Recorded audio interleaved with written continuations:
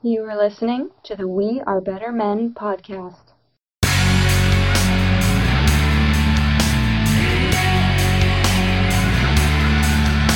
views and opinions expressed on the Better Men podcast are those of the host. Viewer discretion is advised.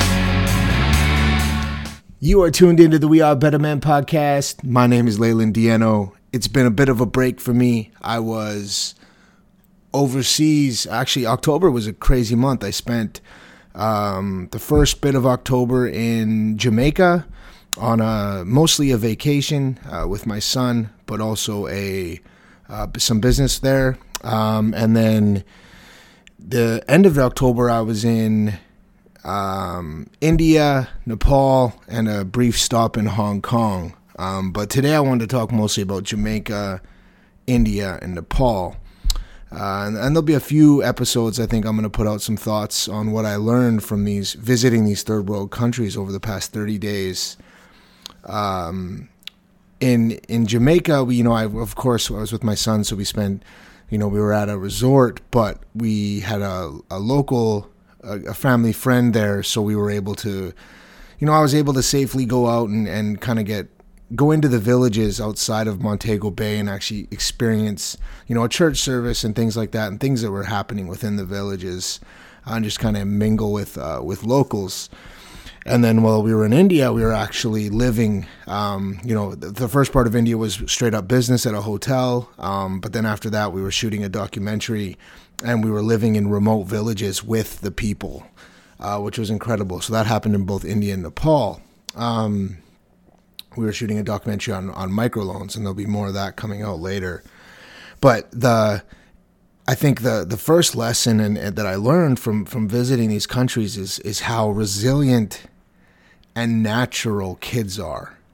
I have this memory in my mind of this. We were in this village in India. It's like three hours out of Bangalore. So we're out in the mix where there's not a lot of white people walking around and not a lot of money. It's third world country here, living in huts. And we took some toys and things like that for the kids as we interviewed their parents for the documentary and stuff like that. But we gave these little boys these Hot Wheels cars, and I was kind of just walking around. We were a couple hours into hanging out at this village, and I saw the kids playing, and I stopped, and it was like my son playing with Hot Wheels cars. There was no different. The only difference was that they were a different ethnicity and background, and sitting outside a mud hut in dirt that was very close to cow crap.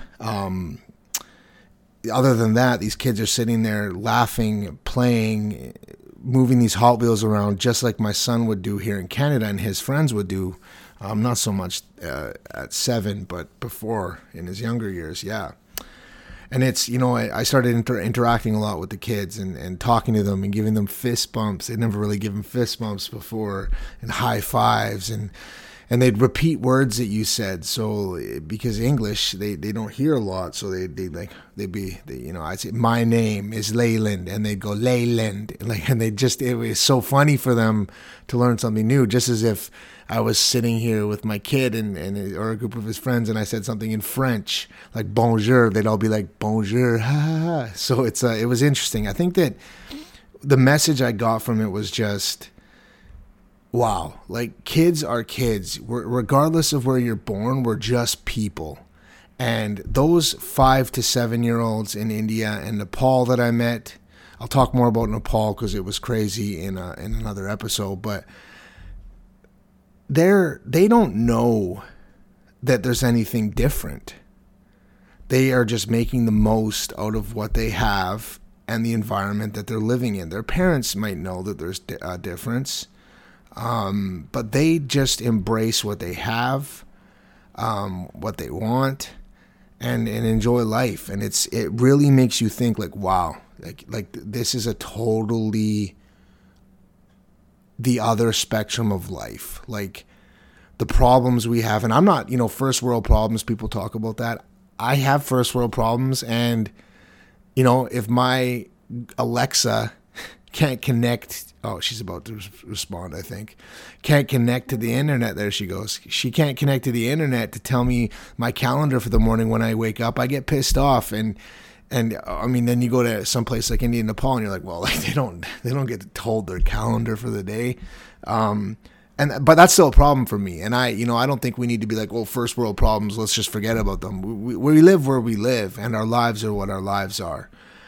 But it puts things into perspective for sure. And I think especially in relation to kids, I think that seeing kids just play and enjoy themselves with the means that they have, just it reiterates the fact that we're all the same. We're people, we're human beings, and we, especially through childhood, we just make the most of what we have and what we need. But it was something to see for sure. So thought I'd do a little discussion on that. There's going to be a few more conversations I have because I did pull. There was just so many amazing experiences there. I think that now after doing this, I'm already planning my next trip for business mostly, but there's some other trips I'm planning to go back and try to get involved in these communities.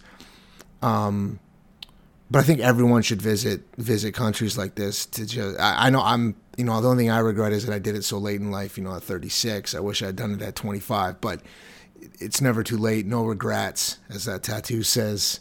I think it's important that everyone visits a third world country. I mean, if you can't afford to get where I went, go to Mexico. Or if you go to Mexico. Let's say you go on vacation in Mexico with your family and you're at a resort. That's cool. Stay at the resort, but maybe just break off for a little bit, even by yourself. If you don't want to take your kids or your wife or your family or whatever the case may be into the rural community, maybe just spend a couple hours in a community that's different, that's real. Because I think that you learn a lot from seeing that and having that perspective.